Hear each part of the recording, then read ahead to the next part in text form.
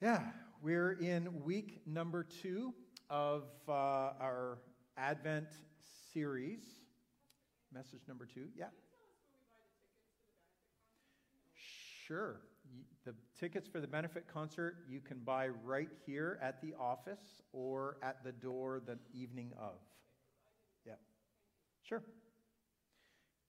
Good. Well, I love hero stories. Anybody else love hero stories? Right? Our family has always been fans of like big epic movies, superhero stories, King Arthur stories, Robin Hood stories, Lord of the Rings, those big epic hero stories. And I think in some ways, I feel like every hero story is a little shadow of the story of our true hero. Right? It's a little reflection, a little shadow of the story of Jesus, our one true hero. One of the things about a hero story well told is a really good origin story. Right? What made them a hero? What brought them to this place in their life where they are pitted against difficulty and evil and they have the courage to stand up and defeat the darkness and bring hope, right? What was the origin of this hero? And in some ways, I would say as we're walking through the 4 Gospels over these weeks, we're zeroing in on their version of the origin story of Jesus, right? The origin story of Jesus. If you remember, last week we said that, the Gospels, the 4 Gospels are kind of like 4 observers of an event, standing from 4 different perspectives, 4 different corners, if you will, and seeing that event and describing what they saw from their vantage point, from their perspective, from, whenever we view something or interpret something that we see, we don't just, we bring to that event our experience, our world, our way of looking at the world. And that's what each of these gospel writers bring to the situation, bring to the life of Jesus as they describe who he is. And so we have, we talked last week about Matthew, who describes Jesus as the King of the Jews and the King of the world. This week we're going to be talking about Mark, who sees Jesus as the servant of all, the servant of the world. Next week, we're going to look at Luke, who sees Jesus as the Son of Man. And then the last week on Christmas Eve, we're going to look at John, who sees Jesus as the Son of God. And each of these perspectives bring to the description of Jesus' origin a different way of looking at it. Their approach to talking about Jesus' arrival on the scene is very much affected by their unique message about who Jesus is. And so last week, again, as we talked about Matthew saw Jesus as the rightful Davidic, in other words, in the line of David, the rightful Davidic king of the Jewish nation who had come to bring the kingdom of heaven to all. Right? To all the people of the earth. And so Matthew talks about Jesus' lineage, his lineage from Abraham through David and on to Joseph, his adopted father. He talks about Jesus' birth in Bethlehem, the city or the town of David. He talks about wise teachers coming from far away, seeking a king whose birth they saw written in the stars. right? What a kingly welcome into this world. Mark, in stark contrast, who wants us to see Jesus as the servant of all, has no nativity story. At least not in the sense that we're looking for. There's no angels singing. There's no birth in a barn. There's no wise men coming from far. There's no shepherds. You know, those things that we look for in the nativity story, we don't find in Mark's gospel. A servant's background is not important. What he does is what's important. And so Mark leaves us in the dark in some ways about Jesus' birth story. But the first things we see happening in the, breaking into this story about Jesus, the beginning of Mark's gospel,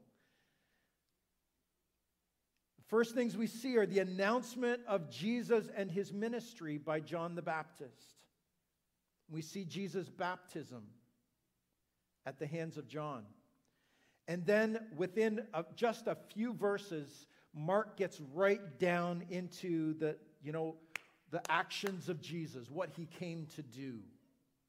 Very quickly moves into what Jesus came, the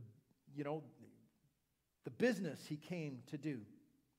In the first chapter of Mark's gospel, we already see Jesus preaching, driving out demons, and healing all kinds of people. Mark wastes no time showing the things that Jesus did. And we'll come back to this. But first, let's back things up a little bit. Although there's no nativity story and no mention of Jesus as a baby, there is an origin story of sorts that we might miss if we're not careful. The very first sentence of Mark's gospel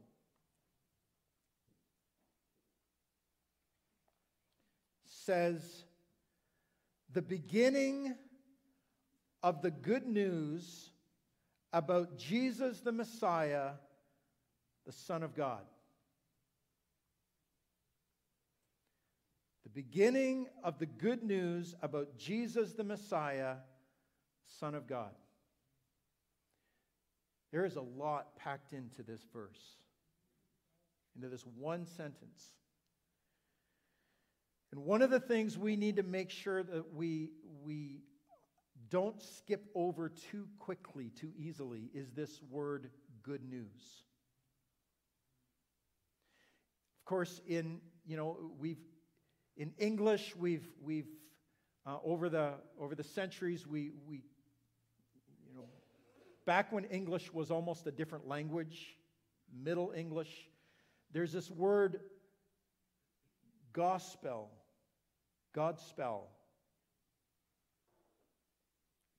which means good news in Old English, became gospel. But this word that we find here is the word in the Greek. It's euangelion. euangelion. Euangelion. Eu means good in Greek. And there's another little word you might almost recognize in there. Is angel. Do you see angel in there? Euangelion. Right? In Greek, angel is a messenger who brings a message. And so this word literally means good, angelion, message, the good message. The gospel. Evangel comes right from that word. Our church is a good news church, right? At least I hope it is. We're here to give the good news, right? Evangel is the gospel. It's the good news, yeah. So the euangelion is a good news message. But let's dig a little deeper. From the time of Alexander the Great, I love talking about history. You guys know it. From the time of Alexander the Great, 300 years before Christ, rulers and leaders would write and have written these euangelions, these good news messages that they would have written about their rule and the good things that they had accomplished for their kingdom and for their empire. And they would have these sent out as propaganda statements to make them look like a really good emperor and a really good king. And they would have these sent out to their subjects on a fairly regular basis. We actually have some of them. And one of them is really significant for us today because it's the Evangelion of Augustus, who was the emperor when Jesus was born. Right? Emperor Augustus, Caesar Augustus. And so the Evangelion, the good message report of Augustus, was sent throughout the empire in 9 BC. And the reason it was sent out in that particular moment was the emperor wanted New Year's Day to be moved to his birthday. Because he's just that important. Let's put the whole world and the whole universe around me, because I'm that good, right? And so he wanted to move New Year's Day to September 23rd, the birthday of Augustus. That's the occasion of the writing of this. And we actually have, not only was it sent out on paper to the empire, but we've actually have places where this message was inscribed in stone in at least 3 different cities. We have the Evangelion of Augustus. Okay? So we're going to read it. Since Providence, which has ordered all things of our life and is very much interested in our life, has ordered things in sending Augustus, whom she filled with virtue for the benefit of men, sending him as a Savior, both for us and for those after us, him who would end war and order all things. And since Caesar, by his appearance, surpassed the hopes of all those who received the good tidings, the Evangelion, okay, not only those who were benefactors before him, but even the hope among those who will be left afterward. And the birthday of the God was for the world the beginning of the Evangelion, the good tidings, through him. And Asia resolved it in Smyrna. So we don't need to understand this whole thing, but isn't it interesting, some of the language that we find here, right? Caesar was considered the son of the gods, the son of God. He was the God that it speaks of here. The birth, the coming of the God, that's Caesar that it's talking about, right? So he was filled with virtue for the benefit of man, sending him as a savior, a soter, both for us and for those after us. Him who would end war and order all things. What a huge, claim. Those who receive the Evangelion, the gospel, the good tidings, the good news. Not only those who were benefactors before him, but even the hope among those who will be left afterward. And the birthday of the God was for the world the beginning of the good tidings through him. Really interesting. Pardon? She is Providence. It's kind of, Providence was a Greek goddess. Yeah, sure. So when Mark makes the statement, it's almost certain that Mark was aware of this proclamation, right? And that when he wrote this sentence that he wrote, and starting his gospel the way that he did, he was intentionally contrasting Jesus with Augustus. And if you add to that two of the Caesar's titles are Anointed One, Messiah, and Son of God, this first verse of Mark's gospel is one of the most subversive, rebellious, seditious statements in the ancient Roman Empire. He was saying Jesus is a greater emperor, a greater savior who brings a greater peace, and this is his euangelion. This is the good news about who he is. Right? And so, for Mark, who is Jesus? Well, he's the true emperor, for one thing, right?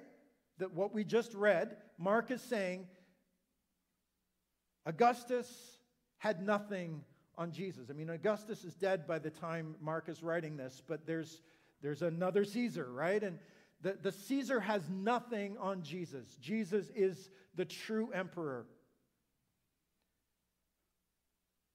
But he's a different kind of emperor. First of all, as we said, we see that Mark is more concerned with what Jesus does than where he came from.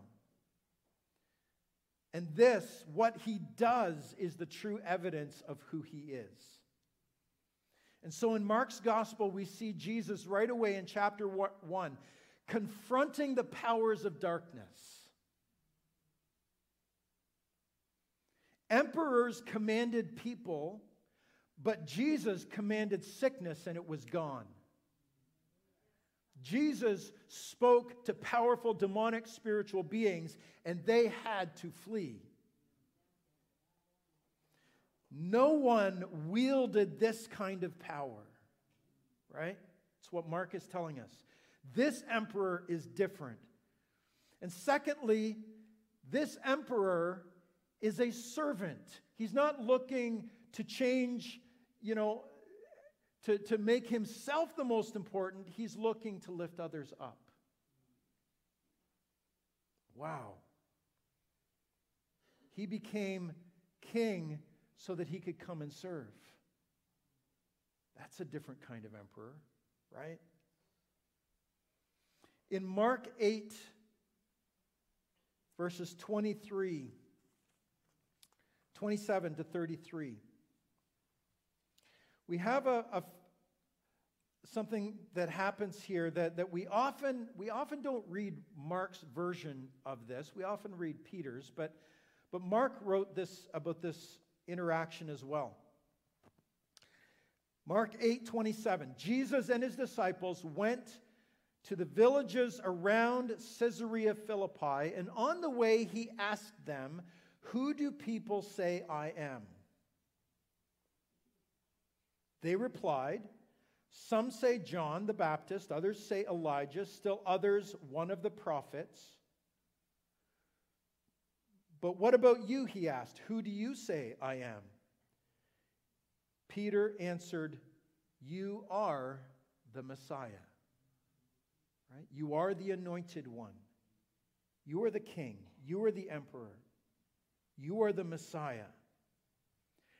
Jesus warned them not to tell anyone about him. This is actually a theme through much of Mark's gospel. He keeps, every time he heals somebody, he says, don't tell anyone. Don't tell anyone. Don't tell anyone. It's a secretive thing that's talked about in Mark. Don't tell anyone. So here again, because Jesus doesn't want an uprising to short circuit the perfect timing of God in when Jesus presents himself to the world, right? Don't tell anyone. He then began to teach them, verse 31, he then began to teach them that the Son of Man must suffer many things and be rejected by the elders, the chief priests, and the teachers of the law, that he must be killed and after 3 days rise again. He spoke plainly about this, and Peter took him aside and began to rebuke him. Right? Interesting what's happening here is that Peter says, you're the Messiah, you're the anointed one. And Jesus says, well, yeah, but I'm a different kind of Messiah. I'm a different kind of emperor. I have to suffer. I have to die, and I'm going to rise again, right? And Peter can't take it. Like, no way, Jesus. Like, Messiahs don't die. That's not what Messiahs do.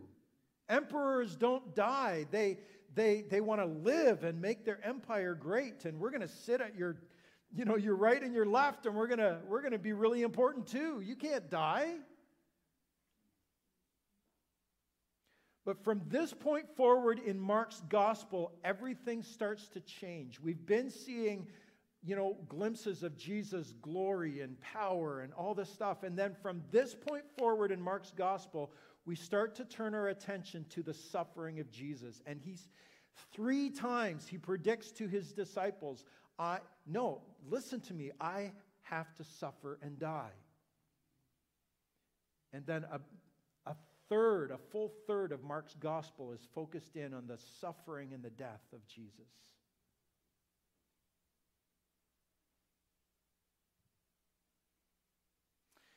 And when James and John in chapter 10 come to Jesus and say, Jesus, no, we know what you're saying, but really, when you come into your power, let us sit on the right and the left. Right? And then this big fight breaks out between all the disciples. Who's more important and who's going to actually sit on Jesus' right and left? And Jesus says to them, probably what has stood out as the key verse in Mark's gospel for understanding who Jesus is. Jesus says, for even the Son of Man did not come to be served, but to serve, and to give his life as a ransom for many.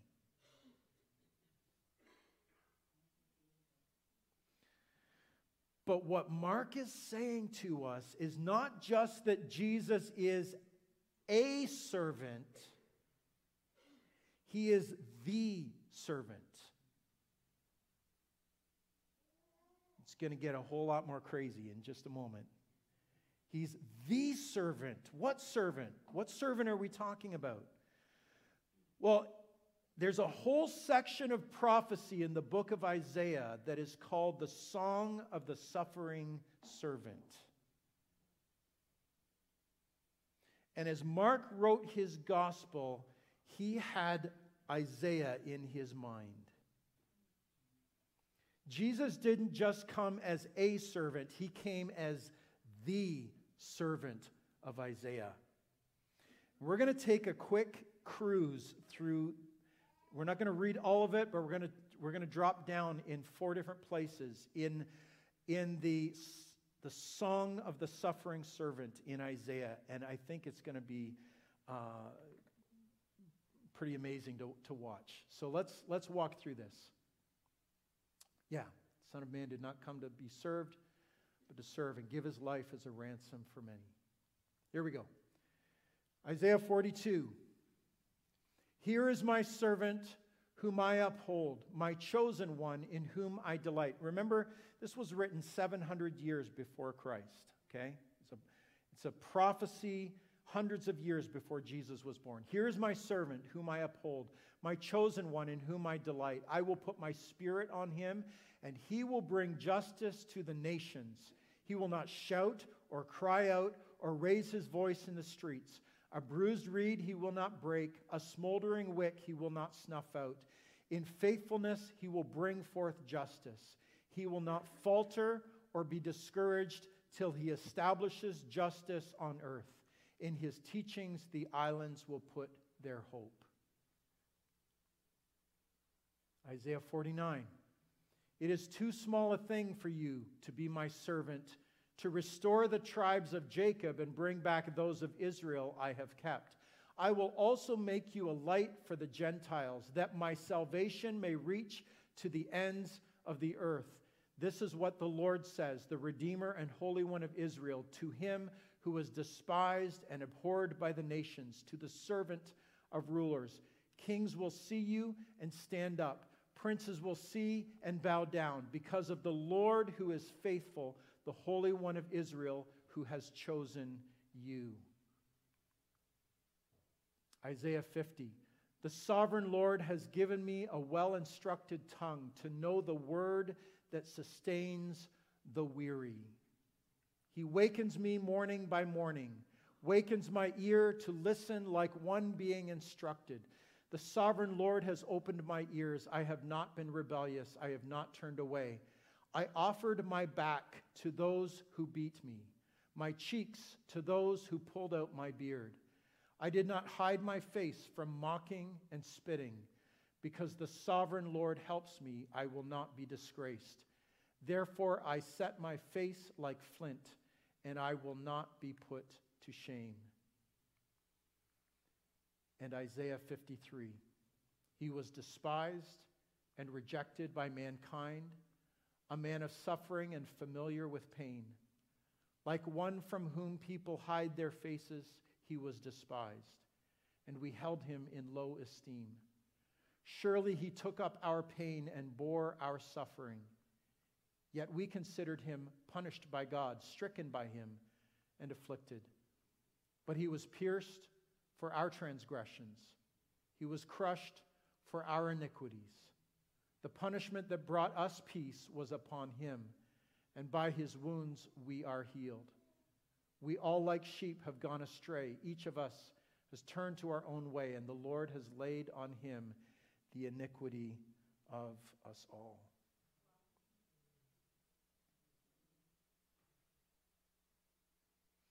That lineup of prophecies are just amazing. Jesus' true role really was not clear to his disciples, even though they had walked with him day and night for 3 years. And sitting where we do now, right? Rear view mirrors 2020, we can see really well what was going on, and we might say, how did they miss it? I mean, there's the story of Jesus right there in Isaiah's song of the suffering servant. It's right there.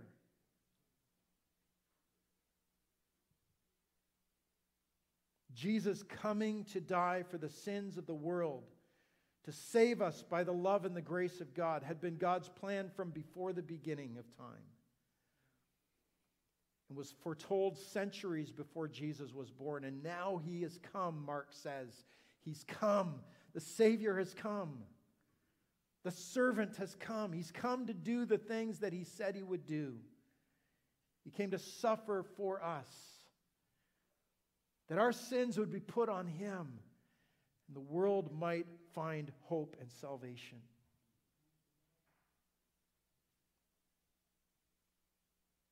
As we've said, in Mark's gospel, Jesus is a man of action. In other gospels, he might seem a little more like a philosopher, and he's talking great, powerful and important ideas. But in Mark's gospel, Jesus is a man of action. Mark was a Roman, writing to Romans, and that's exactly what would appeal to a Roman. man of action, gets things done. And in fact, Mark, as he writes the story of what Jesus does, he keeps things moving throughout the gospel at a very quick pace. One of the most important words in the Gospel of Mark is a little word, immediately. In just 16 chapters of Mark, the word immediately is there 39 times. 39 times in 16 chapters.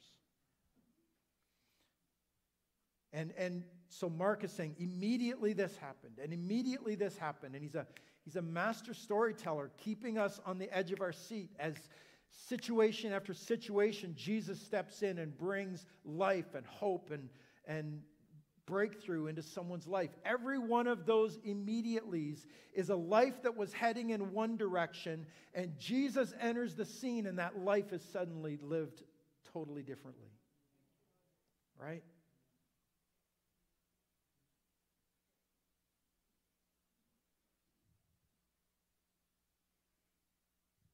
God has been at work the whole time, but when the situation was at its worst, and at just the right kairos moment, Jesus steps in and everything changes.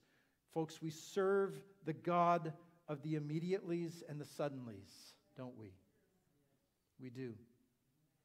You may have been praying for breakthrough for a situation in your life and wondering, God, where are you? How come it isn't done yet? I would have done it three months ago. God, what are you doing? What are you waiting for? Right? And sometimes we get frustrated and impatient. But if we brought the breakthrough in our timing, it may not be a thorough breakthrough. It may not be the level of breakthrough that God wants to bring. It may not have the ripple effect on so many other lives that God is also dealing with and bringing about hope and life in their lives as well. And so I want to say to you this morning, that Jesus is a man of action. He is at work. He is on the scene. He is doing what you don't see. And I want to encourage you this morning, keep praying, keep trusting, keep reminding yourself of God's perfect timing, that He knows what He's doing, and He has not forgotten you. He has not forgotten the situation. The gospel of Jesus is a gospel of breakthrough. It's a gospel of action. It's a good news that we serve a king who is a servant. And He didn't die on the cross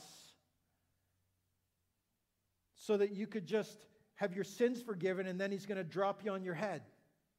Right? Like He has a plan. He knows what He's doing. He doesn't just want to get you into heaven. He wants your whole life transformed.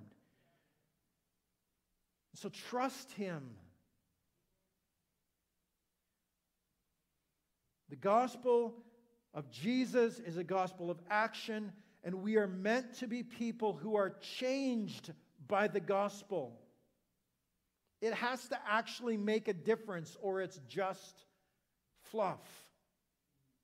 Right? Like if it doesn't actually change our lives, what's the point? But Mark is telling us it does change your life. That's what Jesus came to do. He came to change your life. Maybe some of us have lost sight of the power of the gospel at work in our lives. We think it's a great story of Jesus forgiving my sins, and I believed the gospel back there 20 years ago, but it doesn't really affect me now, does it? The gospel is changing our lives every day, folks. It is a gospel of transformation. It is a gospel of God at work. It is a gospel of Jesus and the kingdom of heaven coming to bear on the lives of broken, lost people. And that we are changed by the gospel, and we live differently because of it. And we are meant, through the gospel, to change the world around us. We are gospel people. Evangel. We are gospel people carrying the good news. And so Jesus has come as the true emperor. He came to confront the powers of darkness.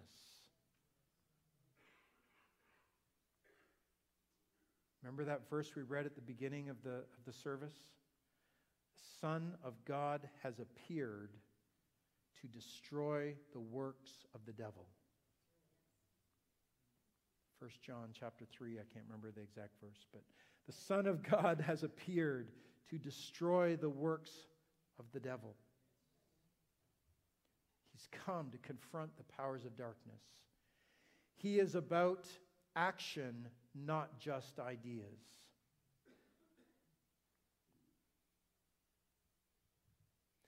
That means that Jesus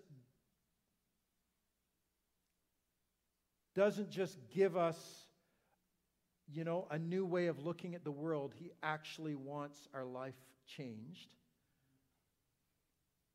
But it also means for us that believing the gospel is not just about giving mental agreement to some idea. It's about actually jumping in with our whole life. It's a whole life thing, the gospel, not just a head thing. Maybe sometimes we believe the gospel up here in our heads and wonder why it doesn't seem to be changing anything.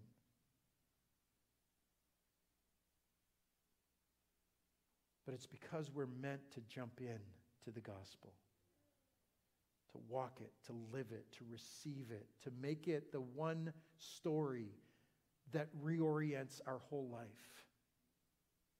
Right?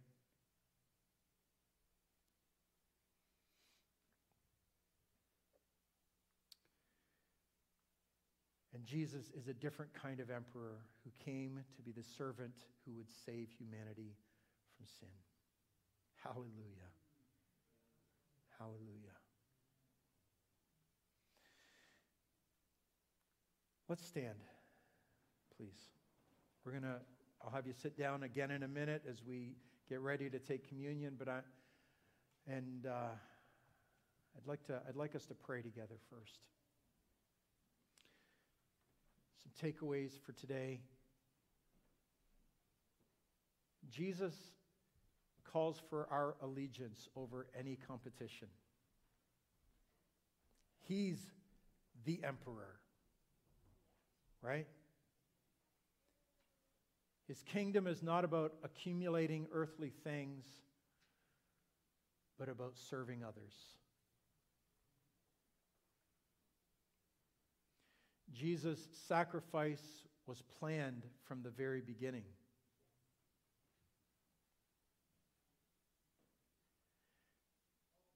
And Jesus' love changes you so that you can impact the lives of others. I think these are some good takeaways from today.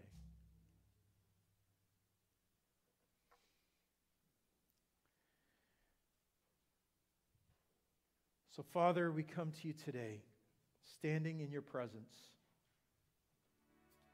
We thank you for the gospel, the good news that Mark shares with us.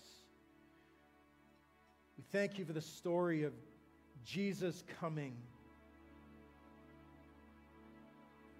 Thank you that Jesus is not he's not a tyrant. He's not like any other king in history. But that Jesus came to be a king who came to serve, who came to transform our lives, who came to lay down his life that we might live.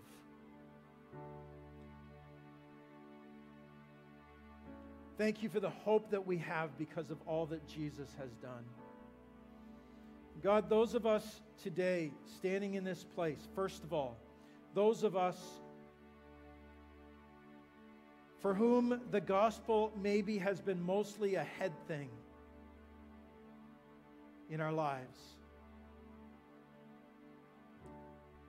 I pray that today would be a moment of decision, moment of realizing that maybe the gospel hasn't done its work in me because I haven't jumped in all the way. I've been keeping this as just something I believe in my head, but I've not thrown myself into Jesus. God, I pray that today there would be decisions made to say, Jesus, I'm all in. I'm all in to the gospel.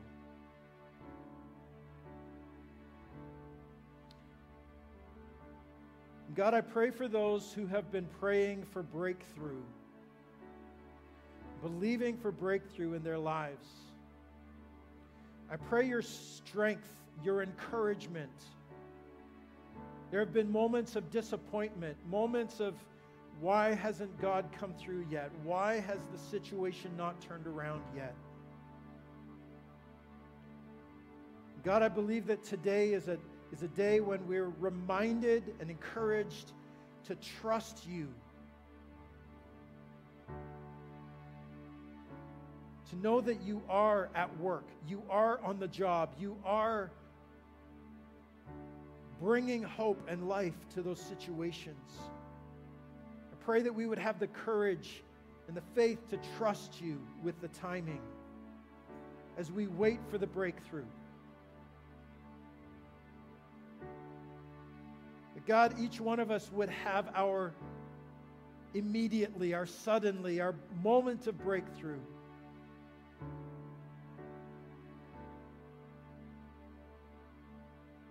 We thank you for your faithfulness, God. Give us strength to be faithful as well. In Jesus' name we pray. Amen.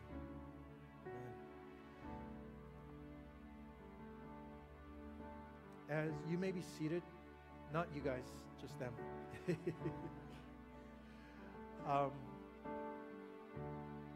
As we prepare to hand out the elements for communion, just a couple reminders. Maybe if you're new here with us for the first time, I want to say that if you know Jesus as your Savior, you believe in Him as your Savior and Lord, it doesn't matter what church background you have, you are welcome at the table with us today. We have the elements are in such a way that there are two cups, one inside the other. The bottom cup has a wafer in it. The top cup has the juice. So take them both and just hold on to them until we all have received them, and we'll take them together in a few moments. I want to say also, if you're in the room and you're at the place where you're on a journey towards faith, but maybe you've not crossed that line of trusting in Christ, believing in Christ, I want to say that we welcome you. We're glad you're here. It's okay that you're on a journey. And if you're not ready to declare Jesus as Savior and Lord, it's okay to just pass the tray by and say, I'm not there yet. But I would encourage you, what better day than today to say yes to Jesus. We'd love to help you do that. All right. Worship along with us as we receive the elements. The sun cannot compare to the glory of your love. There is no shadow in your presence. No mortal man would dare to stand before your throne, before the Holy One of heaven. It's only by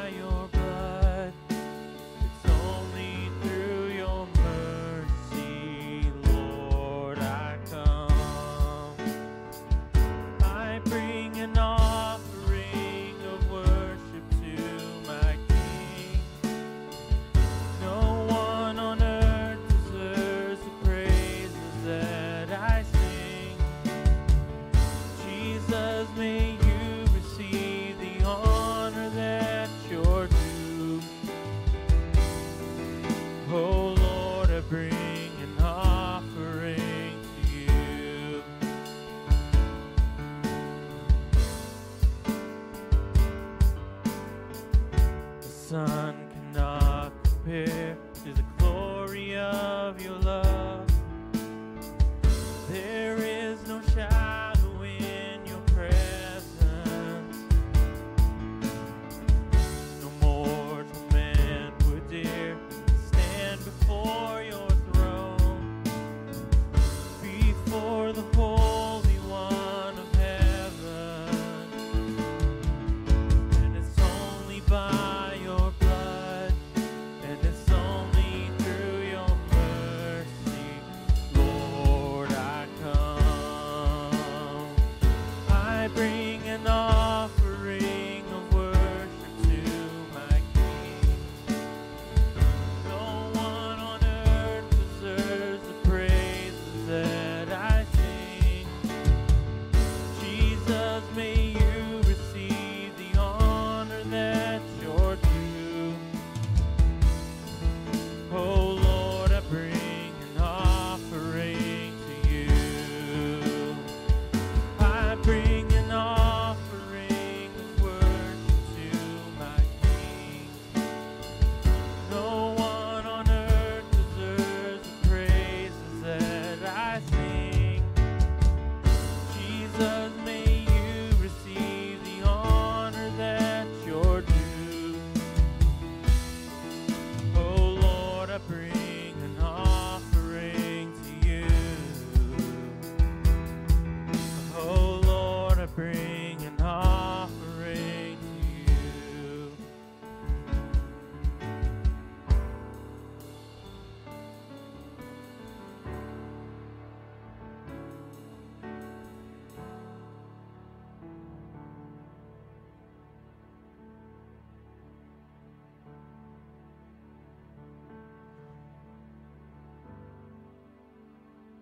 I love Advent communion. This moment right here. Love it. Because one of the reasons why Jesus gave us bread, juice, cup, to remember Him. One of the reasons why the church has done this for 2,000 years is the tangibility of this, the earthiness, the materialness of this. That our faith is not, again, just a nice idea. That God's hope for humanity was not, an education plan or some philosophy, but that God took on flesh. That the immaterial God entered into atoms and took on material. Entered into our universe, entered into our space, became flesh. Because flesh needed salvation.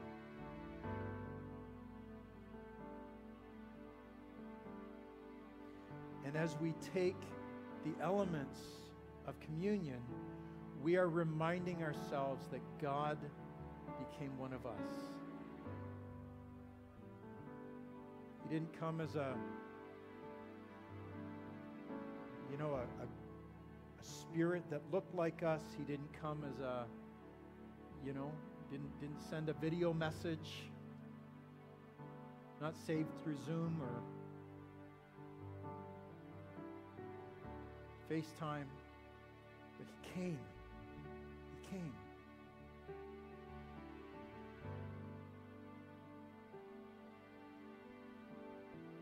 Not only did He become one of us, but He became a servant.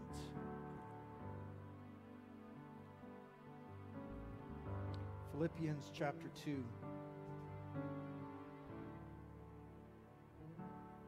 Verse 5 says, in your relationships with one another, have the same mindset as Christ Jesus, who being in very nature God, did not consider equality with God something to be used to his own advantage.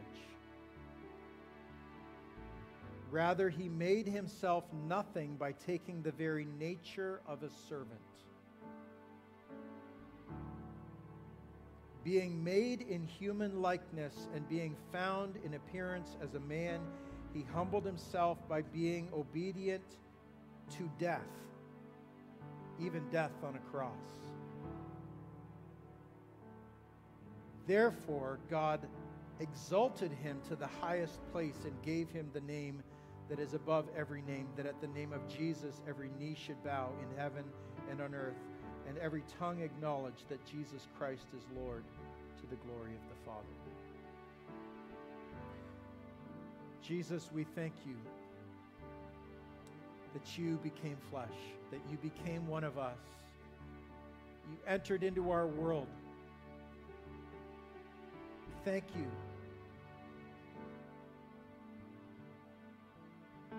that as you hung on that cross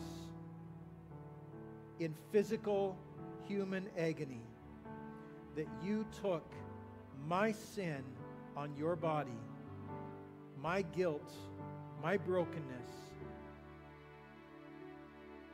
so that when you died there, the power of sin in my life died too. Thank you, Jesus, that you put on human flesh to save human flesh.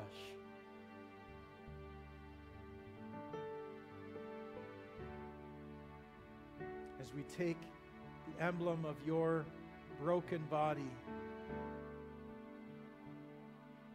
we give you thanks for your willing death in our place. Let's take the emblem of his broken body.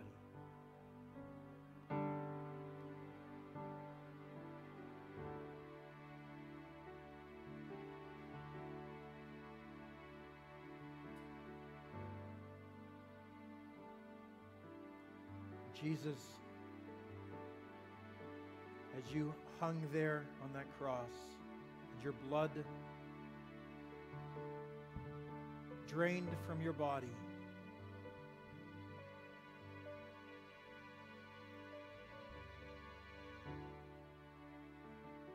you were in that act purchasing our freedom. We were not purchased, as your word says, from the empty way of life handed down to us from our forefathers with mere silver and gold, but with the precious blood of Christ, a lamb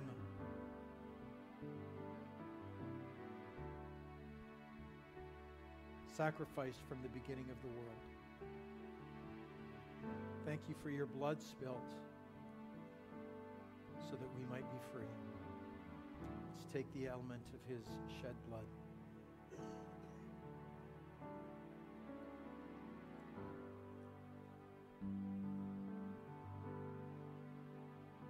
Thank you, Jesus.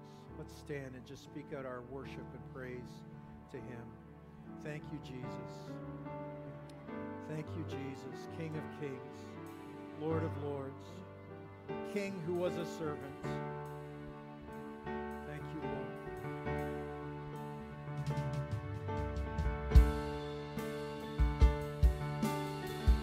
I bring an offering of worship to my King.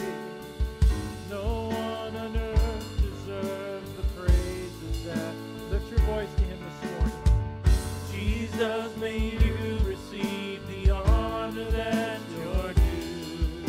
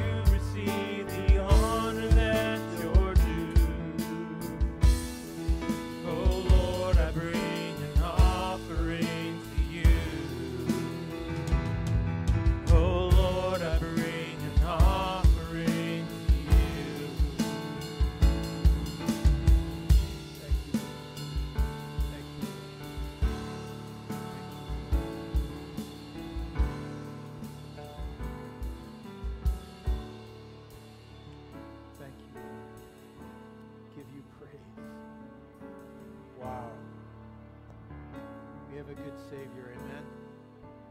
Amen.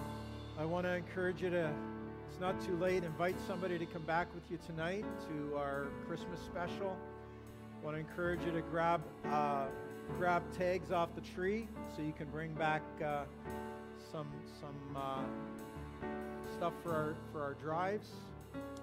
And if you're in need of prayer this morning, we serve a powerful, miracle-working God. And I want to invite you to come and receive prayer. Our team is going to come and make themselves available. If you'd like prayer for anything, we're here to see breakthrough happen for you. In Jesus' name. God bless. I bring